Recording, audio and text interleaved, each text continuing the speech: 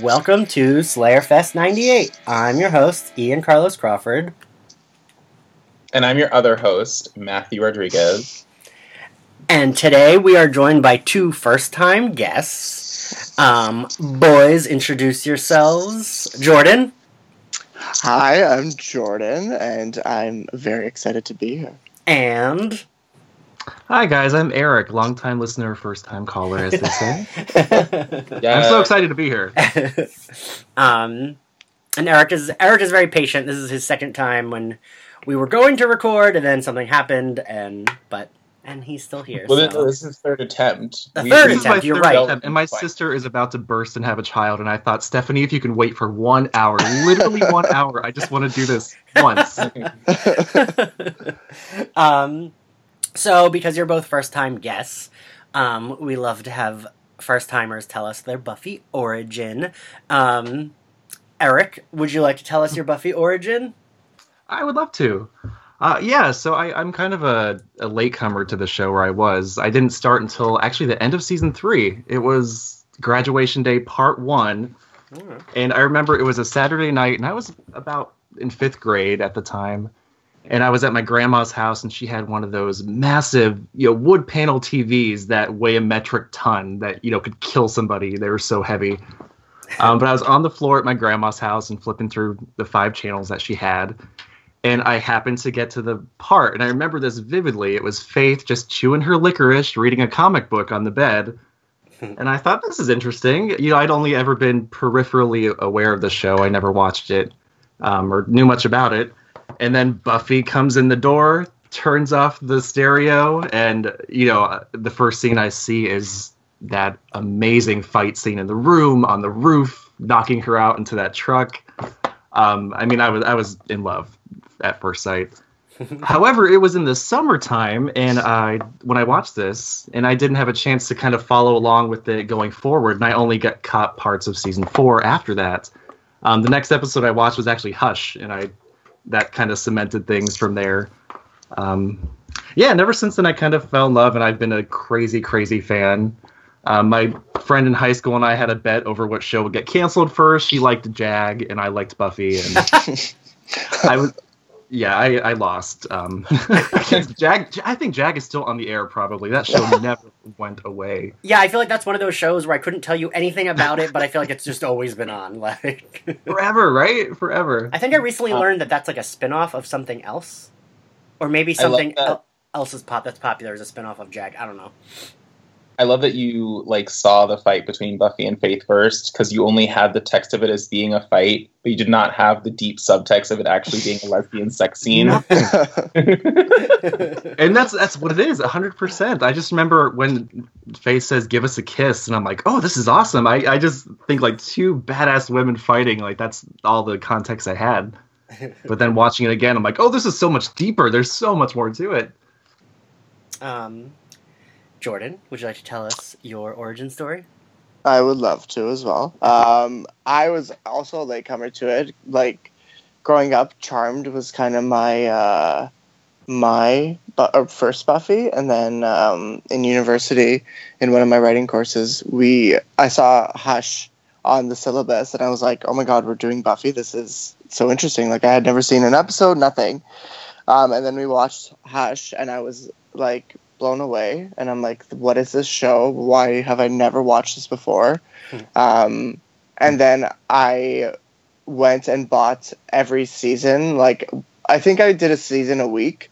So I just bought the first season, watched it in a week, obviously, and then the second season, watched it in a week, watched all the seasons in about a month and a half and whatever, and I was enthralled, and I didn't move from my bed for a month and a half, and I was like, I was encaptured. I was like, what is this show? What is this writing? What is this? It was that first time love of seeing a show that you had never seen before and being completely overtaken by it, and I was obsessed. And yeah, university kind of brought me to Buffy, and it was kind of a great time for it. And I don't think I was not that this, well, it kind of has to do with some stuff. I don't think I was out at the time either. No, I wasn't. So it's kind of an awakening on a lot of fronts. And yeah, that's my Buffy story. Yeah. Can I ask what college class that was? Because that sounds like the best class It does. Yeah. ever. I wish I remember. It was some creative writing class, and Hush was on the syllabus, which is the weirdest thing because Hush has no. It has an amazing script, but there's little dialogue, and I was like, oh, like, okay, we're doing this, and it's history ever since. And I have a very soft spot for Hush, which is probably, like, I know it's a lot of people's favorite episodes, but I think it's probably my favorite episode. I know, right? I always feel like cliche saying it's my favorite episode. 'Cause, Yeah. like everyone does, but it is my favorite episode. Yeah, it's the only episode I watch at least twice a year, probably. I go back to, and I'm like, let me just watch this. I always watch it every October, and then I'll go back to it every so often. But yeah. Yeah. I'm just gonna be contrarian as fuck and say it's not my favorite episode. I know it's not. 'Cause, Fine. like, nobody's talking. Like, God, you sound like my mother talking about that episode. That was amazing. if I wanted to be silent, I wouldn't watch TV. Like, I know you're gonna yell at me, and this will be the last thing we say about Hush. But that auditorium scene where Giles is doing the overhead is one of my favorite television scenes Yeah. of TV. But it's also definitely my favorite like scene in any Buffy episode ever. Yeah. It's so, like, just the show, like, they were, without any dialogue, we're still able to capture the tone of the show, which I think is so brilliant. yeah. My least favorite part is the dubbed scream at the end of the episode. Yes, right. It's really weird that it's so poorly done. That's right. Yeah. It's I too forgot much. they dubbed that. Yeah. Yeah. Do you know, actually... Okay, I'm saying one more thing about Hush. There was... I forget what it was. There was, like, an old game show in the early 2000s that it was, like, 3 people, and you had to figure... And then there was, like... The contestants had to figure out which of those 3 people was lying about their job. And one of them was, I do Wilhelm screams for shows. And Oh my god. the woman had done Buffy Scream and Hush. Like, that was a specific Oh. reference. And I Oh, remember thinking, like, oh, that woman's the one that's lying. It's Sarah Michelle Gellar that screams. But, like, obviously it isn't. And that woman wasn't lying. I couldn't tell you Yeah. anything else about that show, but it was, like, a weird game show I watched when I was younger. Yeah. I kind of wish you were on that show just to be like, nope, lie, and just You're a liar. so confident about it. So today we're here to discuss the initiative. Yes, we're not quite up to Hush yet, but we're here to discuss it. Which I think that the people don't remember this episode a lot, but I mean, we're going to get down to it, but it's a really good episode. Yeah, I mean, yeah, I definitely, yeah, I was not looking forward to it. I also, the thing I continually forget, and I feel like every time we talk about season 4, I say, like, I forget that you don't know Riley's in the initiative until Yeah. this episode. Like, Right. Well, I mean, I mean, we can talk about this later, or we can talk about this now, but it's interesting because not only do you not know Riley's in the initiative, and this is the episode that shows you, do you remember, because I specifically remember the moment in my life when I watched this episode, and Maggie Walsh turns around, and you're like, holy shit! I don't, only because remember my Buffy Right. my Buffy origin is not unlike Jordan's, where I like fell out and then season 4 like came back when I found out Willow was gay. So like I jumped in and it was like already like a thing. So I couldn't tell you how I felt about that, but I do feel like that is a good reveal. But going back to the beginning, one of the things that I don't know, I don't want to say I don't like about this episode, but it's more just like it's so different, is that like with the episode opening on the 3 bros talking Yes. about Buffy, Yeah. it is like this is one of the most aggressively straight Yeah. episodes of Buffy. And It's I almost think jarring. It really Yeah. is. it's really, really straight, and I think it's because like we are inside the patriarchy, like we're inside the initiative, we're inside the structural like problem, and as opposed to like when we're usually with like the ragtag group of people who are trying to stop the bad stuff, but then like this whole episode is dedicated to just like broing out with your commando friends. And honestly, I thought it was like a men.com video for a while. I thought they were gonna all have sex. It's so goofy at the beginning too, where they're looking at Buffy and she's like filling her drink up and then getting Wait. frozen yogurt. The And then, frozen like, yogurt sound effect is so Oh my God. excessive. Oh, yeah, it It's is. so excessive. So I felt like it was in a way that it would never sound. Yeah. I like appreciate seeing, because like I think the show knows that it's being aggressively heterosexual, like with Mhm. that, or at least that it's a diversion from the usual for them. Like they do it as on purpose that way. But I feel like they almost make Buffy out to be this like, I mean, and in the show they don't, but in the viewpoint of these commando bros, they look at her as like this like manic pixie. God, I can't speak. Manic Pixie Dream Girl. Yes, thank you, Dad.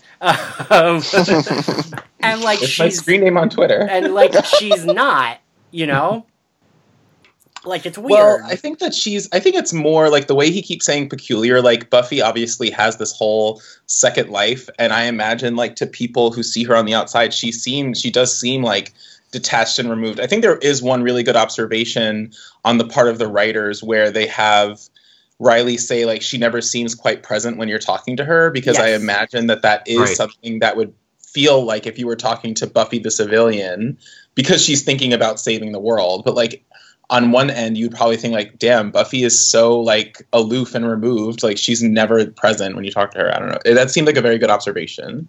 Well, we see Buffy as one way, right? As a viewer, where you see she's always saving the world. That's the only way you can see her. So then to see it opening as her like spilling the drink and like not knowing how to get frozen yogurt, it's like, okay, so maybe she's obviously distant in another way.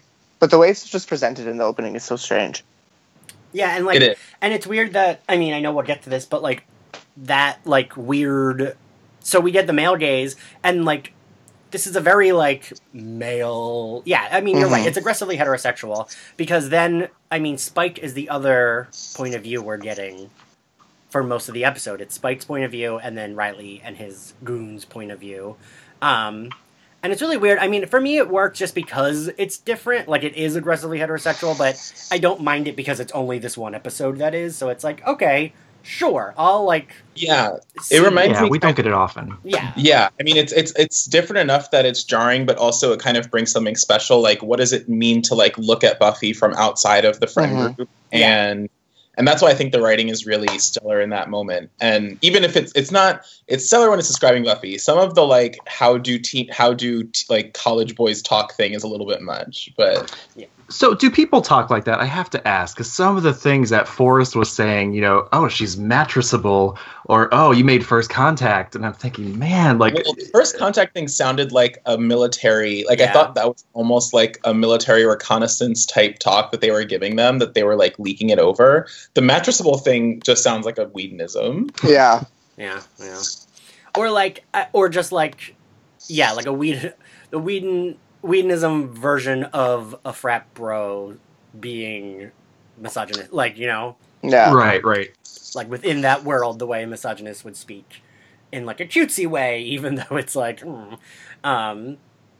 Well, I love this whole first beginning of the episodes, her failing at the soda machine and the yogurt handle. Yeah. That Sarah Michelle Gellar does such great comedic work in the show. I Yeah. think I love seeing her just freak out. She's trying to put the handle back, and she just tosses it into the salad and walks away, leaving it for the next person behind her. And he's like, "What is going on?" And then she falls on her face, you know, drops the yogurt, and it makes me almost want to see a flashback episode. Like, how did she get through having this Slayer strength at the first, you know, onset of this? You know, was she just breaking everything in sight without realizing it? I was just trying to imagine her just like, you know, opening a door handle and twisting it off or something. And How dare this Buffy movie erasure happen?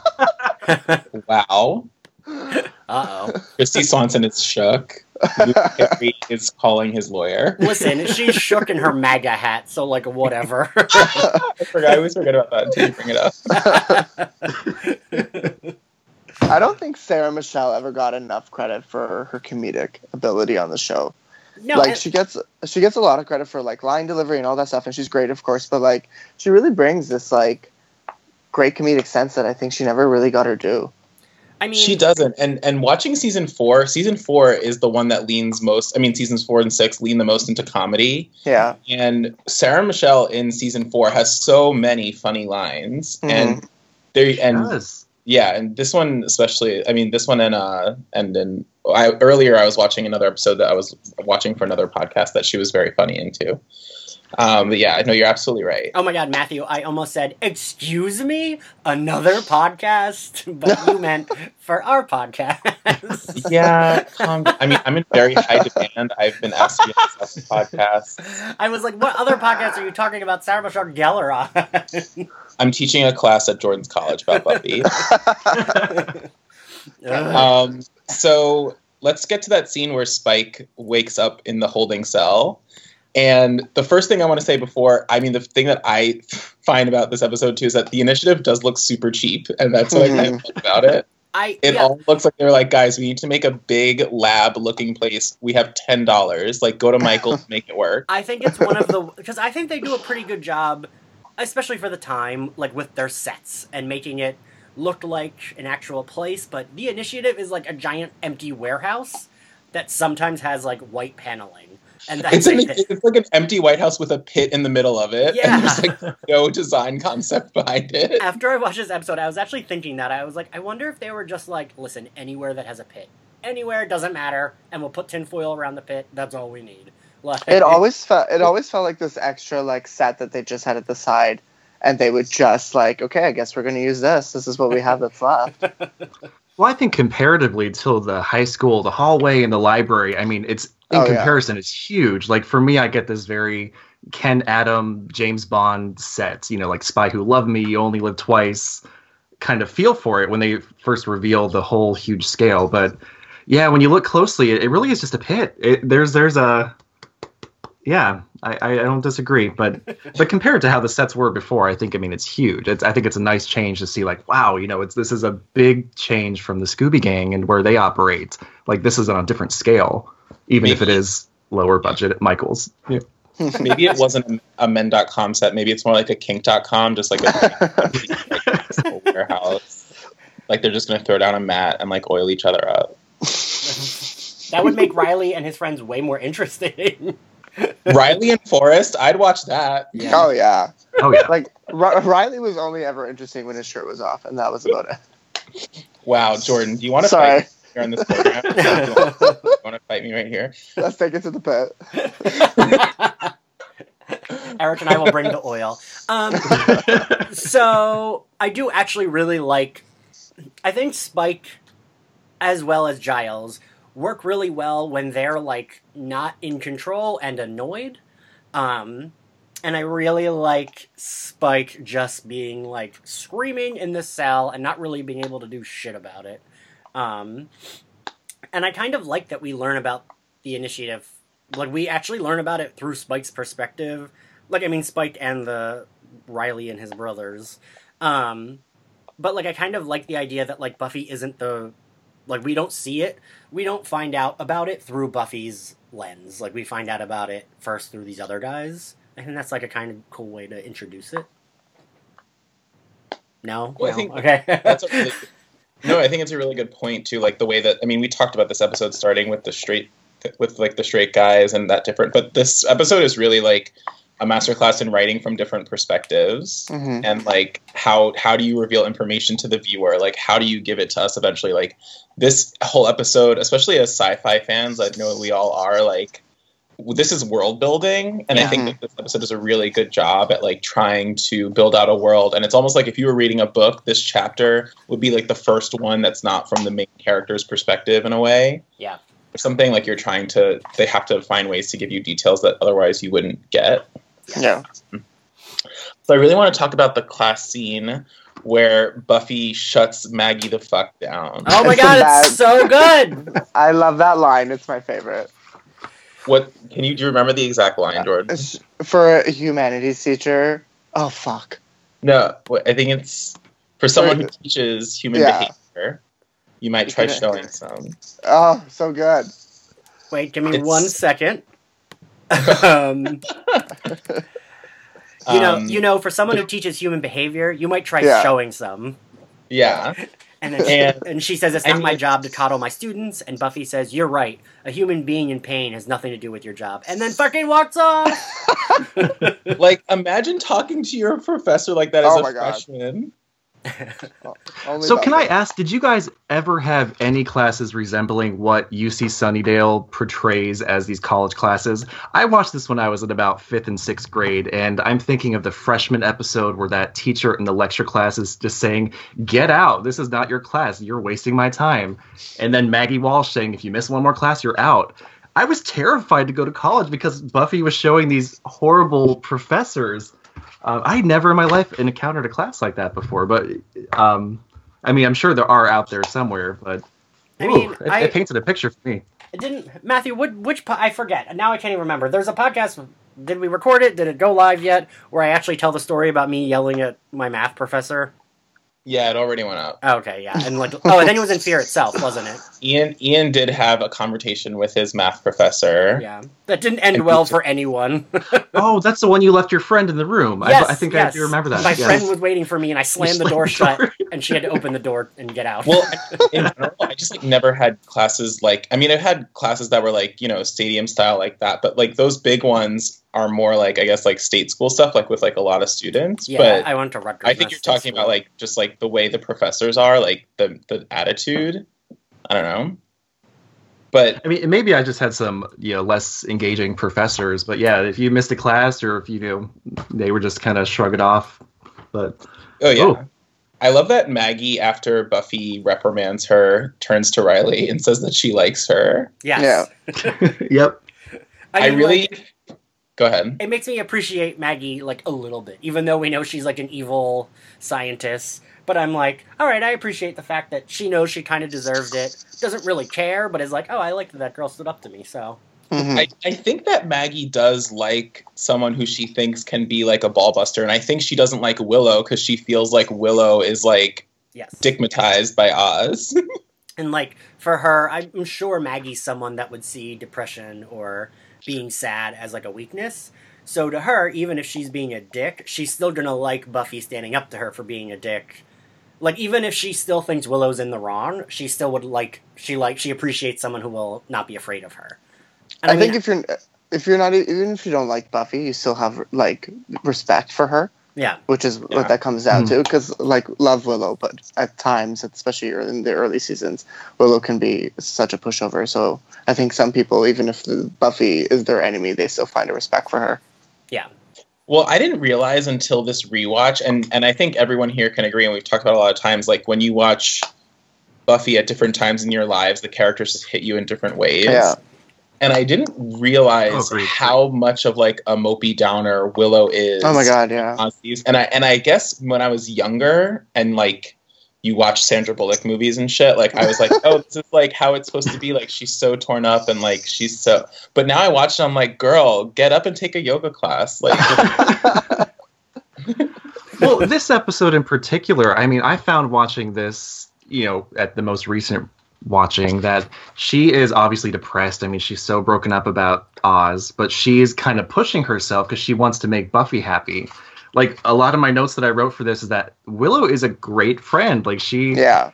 When she's in her bedroom, she's listening to her sad music and she could just brush Riley off, and you see her take a breath and then offer, she likes cheese, trying to help her friend. And I'm thinking that's pretty big of her. I think when you're in that depression, that worst big breakup feeling, it's got to be easy just to sink into that depression and not want to do anything. But she's pushing herself, and maybe as a way to distract herself from all the pain. But I think that's kind of cool to see. I want to say that I don't think that there is an RA on this writing staff, because if there was, they could have had an RA come talk to Willow, or Willow go talk to an RA, because I was an RA. That's what I'm just saying. Oh my god, of course you were. Oh my god, I was the best RA. Don't even come for me. I never wrote one citation in my 3-year tenure. I only helped people. Oh. I'm sure you were a great RA, baby. That's beautiful. When we're after the podcast, I'll tell you a story about being an RA. Oh boy. So did you also notice that when Xander and Giles are talking kind of about how they're both feeling useless, which is kind of both of their storylines in season 4, that Xander describes the plot of Something Blue, which is the 2 episodes later. Like, he literally says, like, let's do a spell and blah, blah, blah, and we'll make ourselves useful that way, and then we'll all have to fight together. And that's what happens in Something Blue. Like, Willow does a spell that makes them all have to... Yeah. He was so casual, I thought. It's just that, they both talk about they don't need to do any research, Buffy doesn't need them, and they both look so dejected. But Xander right away is saying, let's crack open a book, recite a spell, and summon some unstoppable demon. Quote, like, he calls it an unstoppable demon just to have something to do so they can fight together. And I'm thinking, like, this is a problem, Xander. You do this in Once More with Feeling, and you are at least responsible for that one person's death. Burns up and spontaneously combusts in front of Sweet. Like, ooh, don't be so blasé about reading in front of the books. I think Giles says that at one point. Like, don't read Latin in front of the books. Just back off. Well, that's when I forget what episode that is where the book lights on fire. It's like he yells at him and he's just reading that's right. Yeah. I only remember because I have the gif of that, but I couldn't tell you what episode it's from. I also wanted to point out, so I keep saying that season 4 is Buffy's renaissance of only wearing chunky sweaters, flowy tops, and off-the-shoulder shirts. Giles literally only wears baggy sweaters this entire season. Oh my gosh, no, and you know what? Because I think he's giving me Nancy Meyers movie. He's giving me, like, things gotta give. I'm actually, like, kind of living for it. But, right? Like, that is what he... him, like, if he had a bigger kitchen and was drinking cocoa constantly, I'd love it. Willow is the biggest culprit with the sweaters. I don't know if it's as much in season 4, but it's always been like a bold print on a fuzzy material on an oversized sweater, and then like a hat that matches in the same material. So my favorite Willow sweater, we're going to talk about it in the next in another podcast episode, but it's in season 4, and it's like in Something Blue at the beginning when they're walking through the graveyard, and she's wearing that constrictive poncho sweater. Yeah. Oh, that's right. I want it. She also wears one in Living Conditions when they're all discussing how Buffy's going crazy over Kathy. She's wearing like one that's exactly like it. Right, like Ugly Betty wishes. Ugly Betty wishes. Getting back to the Xander point, though, I think it's interesting that we're seeing everybody around Buffy deal with how they feel about Buffy, and how, like, I think maybe Xander and Giles kind of feel a little useless, and it's interesting that, like, if there's nothing going on majorly for Buffy, some people maybe feel cast aside. Yeah. It's just funny how it's obvious that their lives revolve around her, and just like the uselessness that they can feel at times when there's no drama.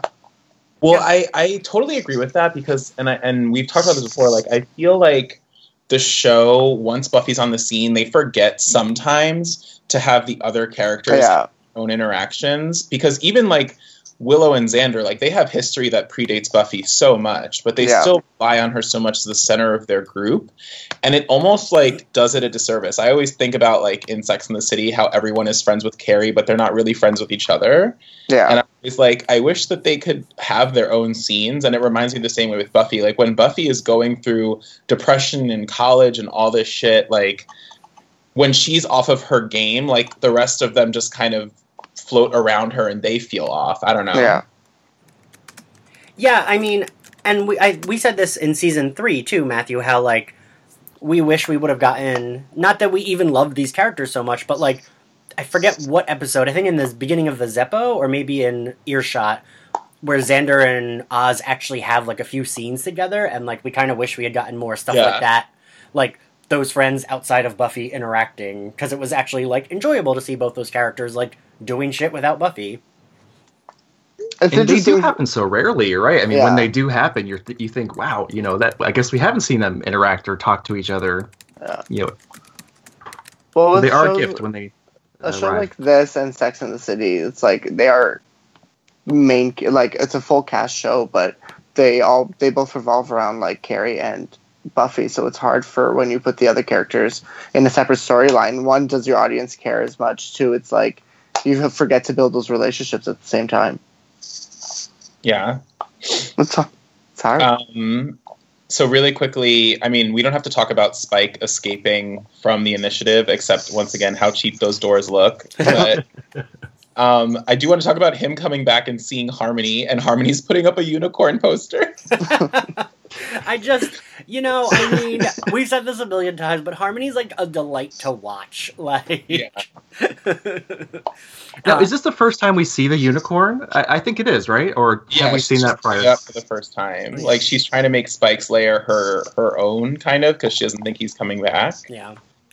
But then he comes back and he's doing that fake ass voice. Like, if a guy spoke to me the way Spike was speaking to me, I'd be like, what the fuck is wrong with you? I mean, The whole I missed you thing is so dumb. And, like, it's just so funny to see their relationship, too, because, like, she's obviously such a rebound person for him. yeah. And she doesn't get that. And it's really sad. It's weird because she, like, kind of it's like she knows he doesn't like her that much and knows he doesn't treat her that well, but, like, still... Ooh, you know what I'm just thinking? It's kind of like a Joker Harley Quinn thing. Mhm. Yeah. Yes. Yes. Because it was very clear with Spike and Drusilla, they were kind of both on the same playing field, but Drusilla still was kind of like, she was like the last say in things. Like, I feel like if she had told Spike no, he would have 100% been like, okay, we're going with no. But if Harmony said no, he's like, fuck off, you're an idiot, I'm gonna do whatever. Oh wait, we skipped the last spotting ever in the show of Parker. Oh yeah. And what a way to end his tenure on Buffy the Vampire Slayer. Right. In the scene where fucking Riley is talking about Buffy standing up to Walsh and they're fucking playing Frisbee in the middle of, like, people walking by. It got me so mad. This is some shit that straight guys do. They think they can just play Frisbee in the middle of my walkway. Did you encounter this when you were an RA? Are you having some residual... No one played Frisbee because we were like a New York City tiny school and everyone was like gay and was a dancer or into theater. Matthew, our reoccurring guest / my straight best friend Jason, he actually, when we became friends, he used to make me play Frisbee with him all the time. Oh my god, I would fucking go crazy. Next, they're gonna Riley fucking probably plays hacky sack. And because we were all all of the people in our group were queer, it'd always be him teaching. It would turn into him teaching us how to play, and then his awful straight friends getting mad at the gays for not knowing how to play. It's a diss. Calm down. This isn't ancient Greece. Yeah.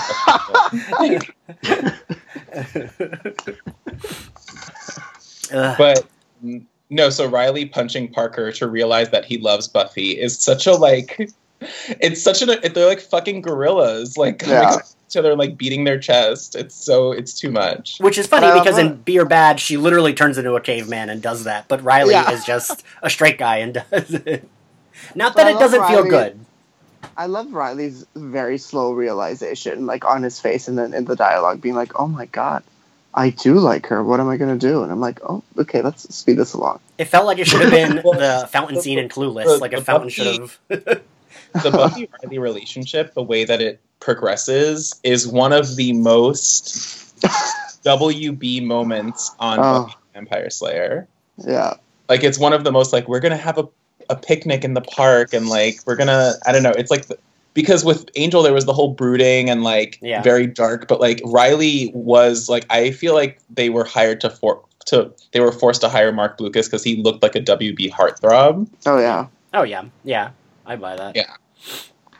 Well, one thing in this episode, when I found myself liking Riley more than I had before, but it wasn't because of him punching Parker or, talking about, liking Buffy. It was, I noticed that he picked up on social cues and just everything really well. In the scene where, Buffy's telling off Maggie, he was talking to Willow just a moment before that, and she says, Oz will be back. And he just kind of nods his head. And he knows, okay, Oz is probably not going to come back, but I'm just going to be polite and just kind of let that go. Maggie swoops in and attacks Willow. But then, after going forward, too, when he meets her in the dorm room, he picks up on Willow being extremely depressed, and he doesn't push it. He actually says several times, this is the last thing you want to talk about. If you want to tell me to go to hell, please do. And he, I respect that. I like that aspect of Riley more than, I guess, maybe the romance, the force stuff they're trying to push upon us. I think in this episode, Riley actually does really shine. Matthew, I have nothing but good things to say about Riley in this episode, particularly. because I love him and I love his friendship with Willow. I love that there's never a moment when you think, oh, he's being a creep, he's gonna try to fuck her. Like, oh, he's only being nice because he wants to, like, get in her pants. Like, he's genuinely being nice. And he's like, oh, I like your friend, but also I realize you're really sad. And is, like, being pretty really tender does with try her. to, really nice. Well, because the very first time we see Riley, they were trying to make it like he was flirting with Willow. You remember? Like, in the first time they see her in the bookshop. And Willow was more confident talking to him, Yeah, like Willow's more confident talking, and then like even when they're on the couch, kind of talking about Buffy, like is very affectionate towards Willow and really wants to like make sure that she's okay. And no, it's a really nice relationship.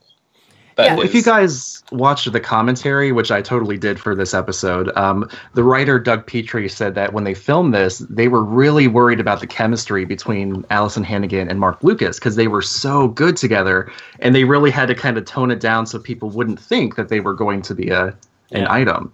But you can totally see. I mean, I love that they do work really well together. They do, and I really think it's really good friend chemistry. Like, I don't think it's like, I'm not worried either of them is going to try to, like, fuck the other one. Like, I'm like, oh, they're just, like, they respect each other and they're, like, friends. Buffy could have pioneered poly couples. I do feel they have better chemistry, and Matthew, don't yell at me, than Sarah Michelle. Than him and Sarah Michelle. Jordan, I know. Go to sleep. I just don't feel it. I never did, and I never have, and I never will. Fine. That's that on that. Matthew's gonna cancel this podcast. Matthew's about to cancel me. Honestly, I'm following you on Twitter. I'm unfollowing. No, I mean, yeah, I whatever. Let's just whatever. Fuck you, it's Jordan. Interesting you bring up the chemistry because I noticed, if we're in the dorm party, section of this episode, every time I saw Buffy talk with Riley, I noticed right away. I don't know if it was the acting or the way they framed it, but Sarah Michelle was like so engaged, like almost overly so, when he comes over and says, "Hey, did you do the reading?" And she's like, I don't know, looks so invested. Maybe she's just because he's a very attractive man. But it seemed kind of off, or maybe too soon, that she was so, let's talk, let's hang out. I don't know. But the chemistry is that, more easily, I don't know, I pick up more on that on Willow and Riley. Yeah. There's also a thing, I mean, I think part of the chemistry, though, is that Willow and Riley, I think it's just also their acting styles go together really well. Like, when they're acting together, they bop off of each other really easily and conversationally. And in the very beginning, that doesn't happen with Buffy and Riley. I think Buffy and Riley do get better at the end of season 4, and in season 5, they're pretty solid. But the initial flirting, like, isn't the best acting, like, tete-a-tete. But, like, I love when at the party, Willow goes to Riley. And also remember that this episode is dropping all of these like militaristic initiative like tidbits, and she goes up to him and she's like, okay, she's wearing a halter top but with like sensible shoes, like that means flirting but don't get caught, whatever. And I think that that's such a cute little moment where, like, because Willow is really making this little thing. She's doing what she does in that she's taking a little bit of flirting and making it like super super like academic and like really thinking it out and doing her homework. Yes, I agree. Another thing I love about that is when she said, "If you hurt her, I will beat you to death with a shovel." Which, knowing her future, where she goes, is terrifying. But in the next episode, in Pangs, I mean, she beats that spirit, vengeance, the Native American spirit, with a shovel. Pretty hard. You're right, she literally does beat it with a shovel. Oh my gosh, wait, can I have an aside about Pangs for 2 seconds? Sure. So yesterday I went hiking in the California mountains, and I was with a group of people, and our tour guide was talking to us about the local native tribe, and he talked about the Chumash Indians. Oh my God, really? Like, girl, I know all about those Chumash Indians. They come back from the dead and try and kill the Slayer. No one appreciated that. But yes, that really happened. Okay, going on.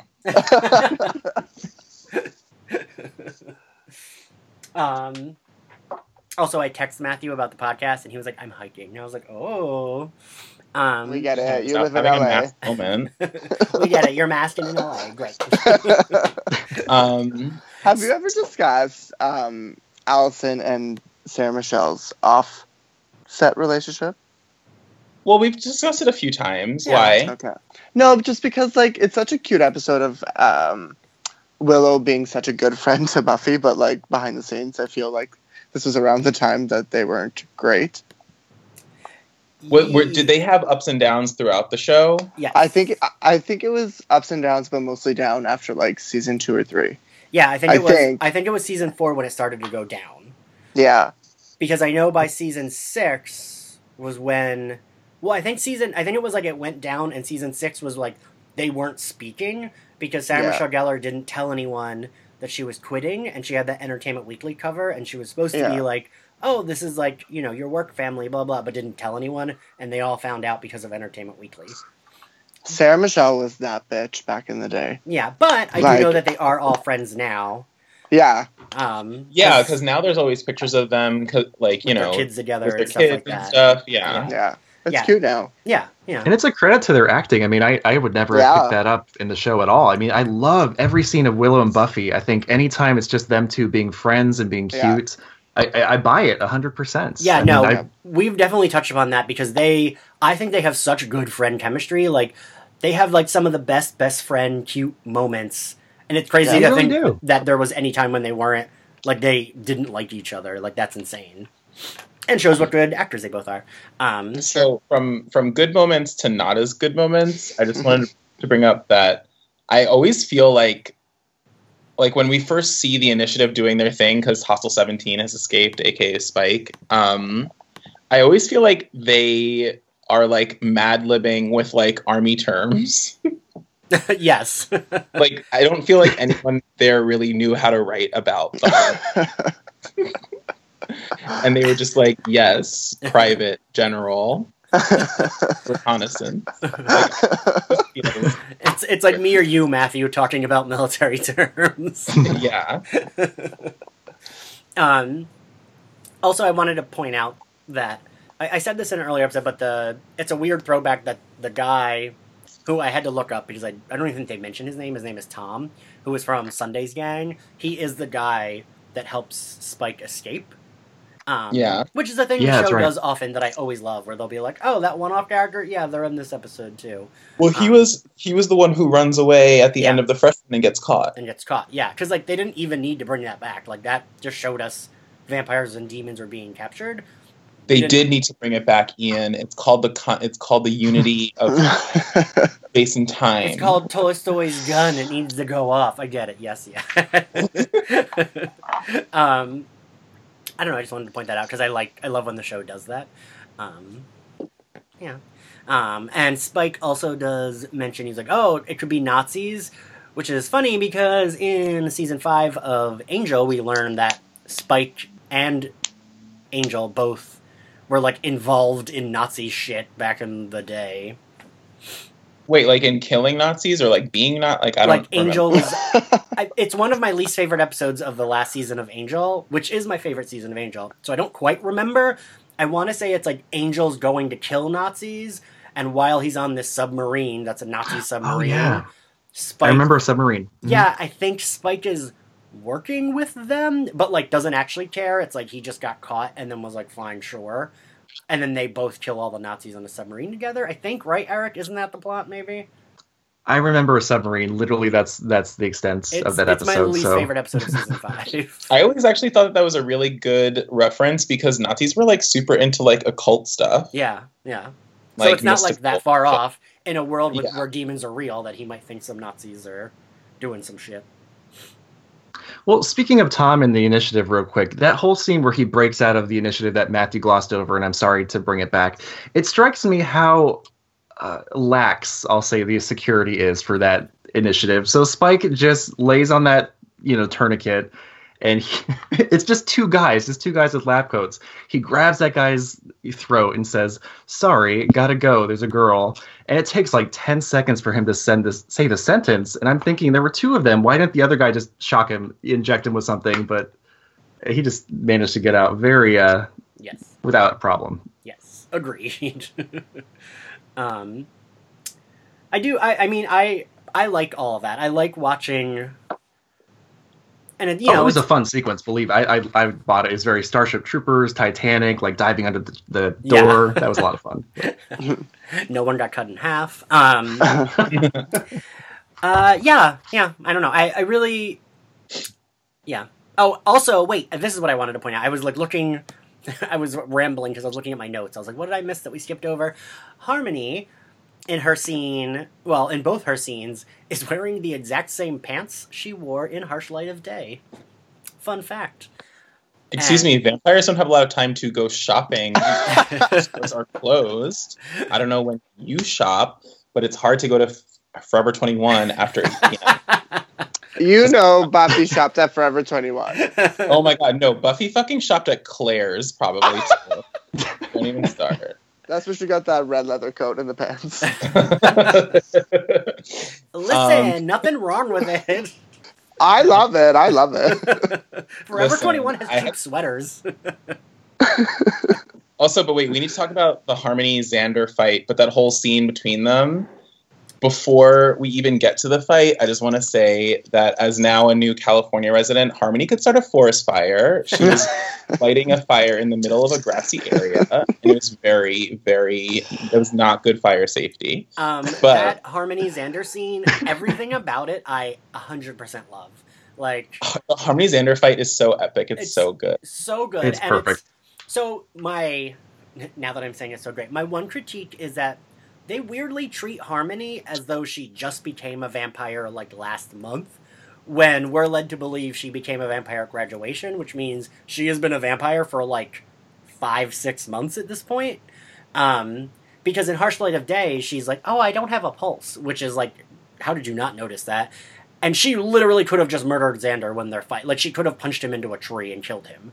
And they also underestimate Xander. Like, Xander can fight. Yeah. And so, I mean, obviously they're doing it for comedic value, and it is iconic, and it is really funny. But also, like, they can both fight. I mean, like, Harmony would obviously kill the shit out of Xander, but they can both fight. Yeah. Yes, agreed.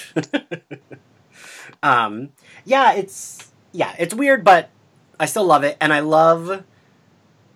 just love that she calls him a girl. Like, they're like two stunted children, like, fighting. Like, she calls him a girl. They start pulling each other's hair, and like, it's all wonderful. And I love that when it's over, because they're like, "I'll stop if you stop." It really sounds like two 10-year-olds. And Xander's just like, when she says, "I'm so gonna bite you." I love that part. And Xander's just like, "Well, I'm gonna pick up the pieces of my dignity and go home." And like, I love that it's like she's this like demon that could murder him, and he's just like, all right, I'm embarrassed, and she's like, good, I hate you. My boyfriend broke up with me. Like, what I do kind of like, because I actually think, and correct me if I'm wrong, if anyone knows the correct answer, that this is the last time we see Harmony before she has minions, and I like to think of this as like that origin story. Like, she's out on her own. She wants to.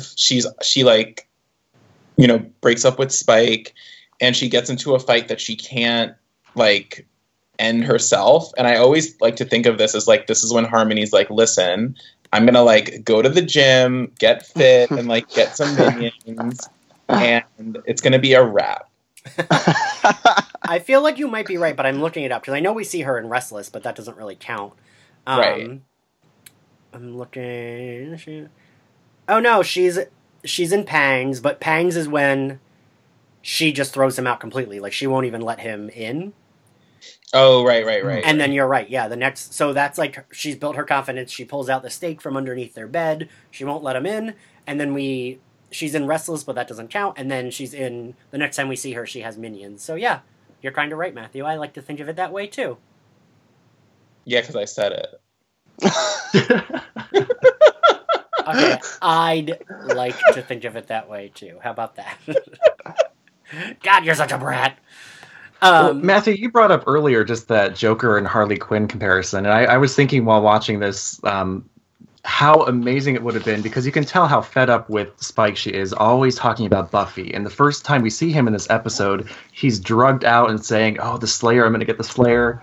And like, it's really hammering home how much he's obsessed with her. And I'm just thinking, like, I would have loved to see Harmony maybe meet up with Drusilla or some of Spike's, previous girlfriends or whatever, and just have a nice Catwoman or Poison Ivy and Harley Quinn kind of camaraderie. That would have been amazing. Right. Or I mean, to even like extend since Poison Ivy is like a supervillain, like if Harmony had like teamed up with Glory and been like her Herman. that would have been amazing. Or something. I don't know. Like there are definitely Trick. Yeah, there could have been a way to like have Harmony have more time, because I think that it's a really interesting character, and you know even though they are kind of mismatched on when she actually becomes a vampire and how much she knows, she's definitely ambitious. I mean, trying to get minions alone is ambitious. I don't have minions, so. And in the comic book, they do a really good job of. I love what they do with her character in the comic book. Well, what do they do? Spoiler alert. Okay, I didn't know if you wanted me to spoil it. Because in the comics, they have it that, like, I want to say after the first season of the comics is a nightmare and really bad. But there are, like, some good issues. But in the comics, after the 8th season, they actually have Harmony come back as a celebrity because the world becomes aware of vampires and vampire slayers. And she becomes, like, a reality star vampire. And Clem is her personal assistant. Oh, that sounds amazing. And I really love it. Like, I think all the shit with her, and she's kind of like still Harmony, but in charge. Like, she's still got the like stunted mean girl teenage shit, but she's in charge, and she's like a famous reality star. And like, I think in like the most current season, they actually like vaguely address the like Trump era shit, and they have her leave because America tries to put demons in internment camps. And she leaves for Paris with Clem, and like that's where she's living in the comics. And I like that. Nice.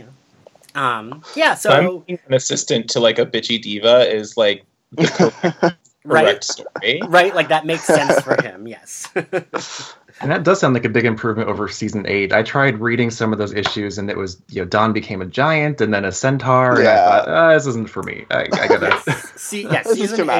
Season 8 was a monster nightmare mashup of everything that they maybe couldn't do with Buffy but didn't need to. Like, they introduce Oz, and he has a wife and a family, and his wife is immediately murdered, and it's like, oh, God. And she's flying, and then she has interstellar... Yeah, it's... Anyway, back to the initiative. Yeah, so we have to talk about Spike going for Willow. Yes.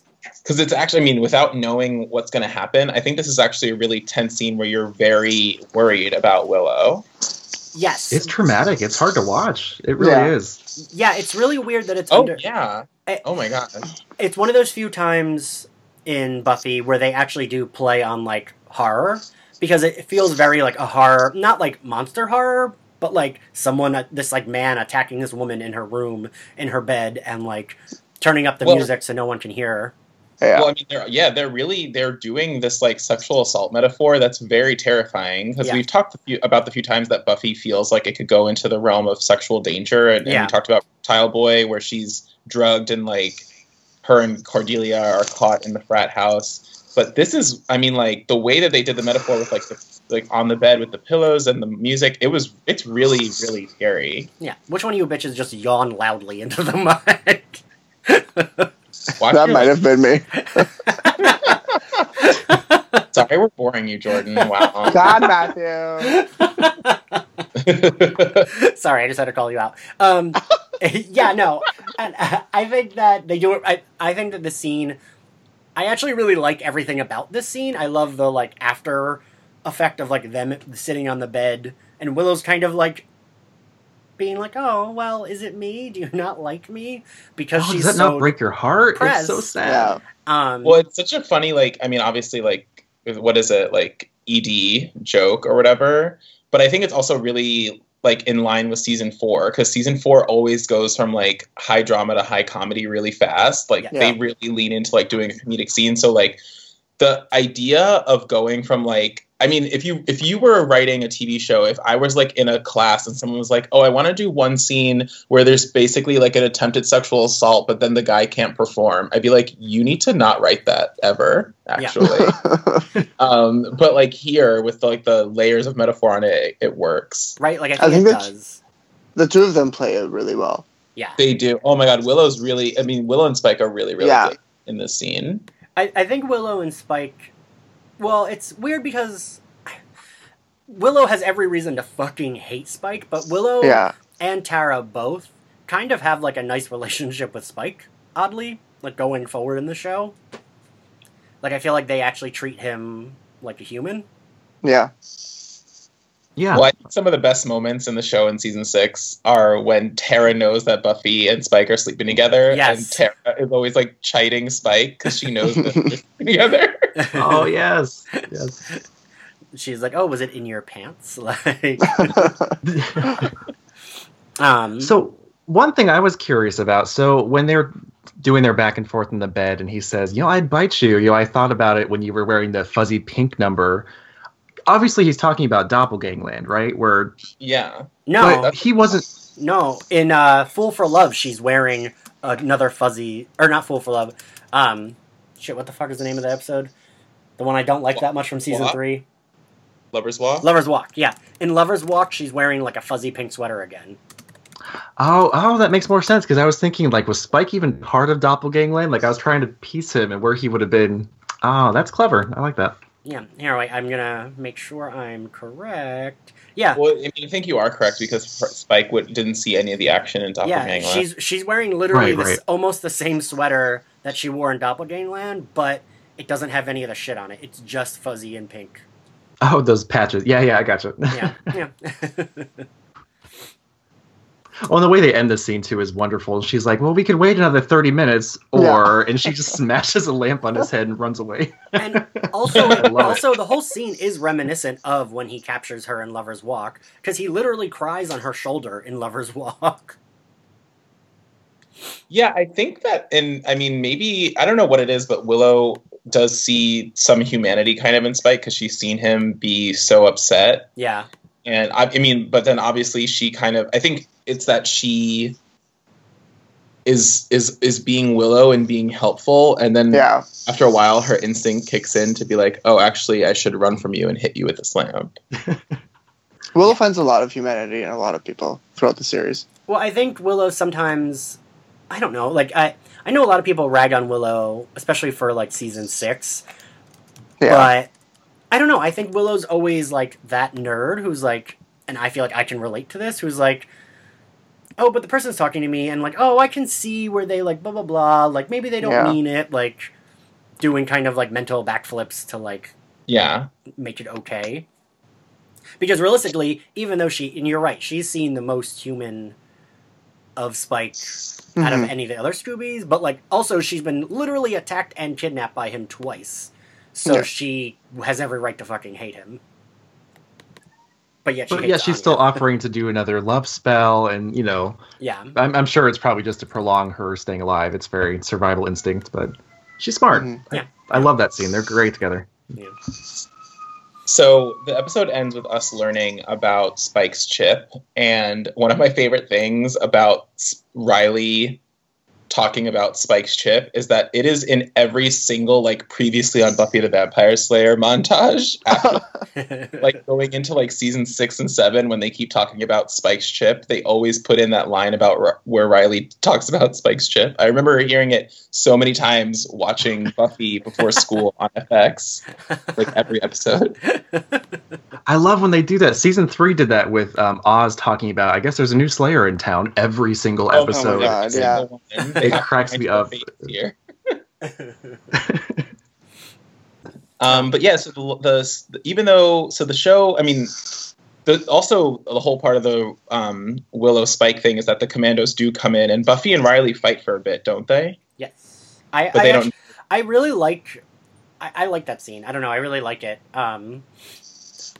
You know, it's weird. It's not like other Buffy fight scenes. It's in the dark. Buffy uses a flare gun, which it's so weird how they speaking of the gun that needs to go off, Xander gives her the flare gun because he's worried she can't handle it on her own, which is I will never understand the flare gun subplot. right. It's so weird that he gives her that gun because, like, when the fuck is she gonna? And also, if she's that in trouble, you think they're gonna get there in time? Like, And like, And I don't understand. Are they all just supposed to be looking at the sky, waiting for? Yeah. There's just so many parts of the plot, this Rube Goldbergian plot, that don't make sense. Like, I don't understand. I also don't understand. Let's go back to like, where did Xander get all those weapons? Because he says from the Commando days, but the Commando days, fake gun, and then he went to go get a rocket launcher, and they never told us he got anything else. But when Giles is at his house, he has like a full repertoire of like militaristic things. It's a stockpile of weapons. It was alarming, right? He just pulls all these weapons out of a drawer. Civilian should have. Like, if they found those on Xander, they'd be like, okay, this is not good. Yeah, like you're going to jail. You're starting a militia. Like, well, no, he's white, so he'd be fine. But yeah. But I do like, I mean, the subplot of that flare gun is fucking nonsense, but I like the way they use it. I don't know, I love Buffy being like, capture this, and then just shooting a fucking flare gun at these assholes. It's like, unlike, I mean, it's not like, you know, the best fucking fight, but it's just very different from the fights we normally get on Buffy, so I appreciate it for being that. And also, how the fuck didn't Riley know that was Buffy? It feels like he does, right? Doesn't that scene read like because he tells everyone to stand down when he sees her, even though it's like blurry and he can't quite make her out? Why does he tell them all to stand down then? I think it's because he just sees the outline of like a young girl who's obviously not Hostile 17. But like, why wouldn't he assume she's a vampire or like? Interesting. I don't think that when you have a gun and you are in the military that you're supposed to assume anything about someone that you see. I guess that I had read it. Now we're pro-gun now, Matthew, huh? Wow. No, I was pro not using your gun and being willy-nilly about it like some rookie cop on the street. I just felt like that's, like, I mean, I know that that's not what it is, but I felt like it read like, oh shit, that's Buffy, let's not do this. Well, me, when I had watched it, I guess I think it's fascinating. We're all kind of picking up different things, but I had read it as, you know, at this point, the fire extinguisher had gone off. She shot the flare, which, you know, made it impossible to see because they had the night vision glasses. So I feel like when at that point, he can't see anything at all. They make it kind of blurry. And because of that, he asks everyone to abort, to leave the dorm, and just kind of call it a day. But the flare, to me, I picked up as it feels very much James Bond. Like, I'm going to give you this very specific gadget. Take it. It's not going to mean anything now. And then when the situation arises that you need this very particular, you know, object, it'll, you know, solve the problem completely. I mean, that's fair. Yeah. I like that scene, whatever. It's also insane that they still don't figure out for what, another 3 episodes? That they were the ones fighting each other. 1, 2, 3. Yeah, not till Hush, which is 3 episodes later. Yeah. They find out, like, oh shit, you're the army guy. Oh shit, you're the girl that fired the gun. Or getting back to Matthew's point, the Riley-Buffy relationship took a while. Or it just was very slow for both of them. No, that's fair. All right, so there are some high moments, though. I think during that fight scene and when they're in that hallway fighting, and in Hush especially, fighting back to back, I think that's when their relationship and their dynamic kind of shines for me. Like, in the context of the show, I buy them, you know, they don't want to reveal their secret identity to each other, and I buy that more as instead of the meet cute where they drop a book on his head or they're at a party kind of flirting. Like, to me, this makes more sense. This is much more interesting to them fighting but not seeing each other, and to me that's sexy, that's fun. And then when they add the little cute romantic guitar music and walking outside in a picnic, I'm like, oh man, it's not as great, guys. Also, wait, so before we get to the end part, I wanted to mention that Buffy, one of my favorite silly moments in the episode is when Giles is like, oh, we should be researching this, and Buffy's like, you know, my friend's upset, I live in a dorm, they're throwing a party, now excuse me while I go find something slutty to wear tonight. I just love that, and I love her saying it to Giles, of all people. Yeah. But so, are we there now at the end, Matthew? I think we are. Yeah. Favorite outfit of the episode, Eric?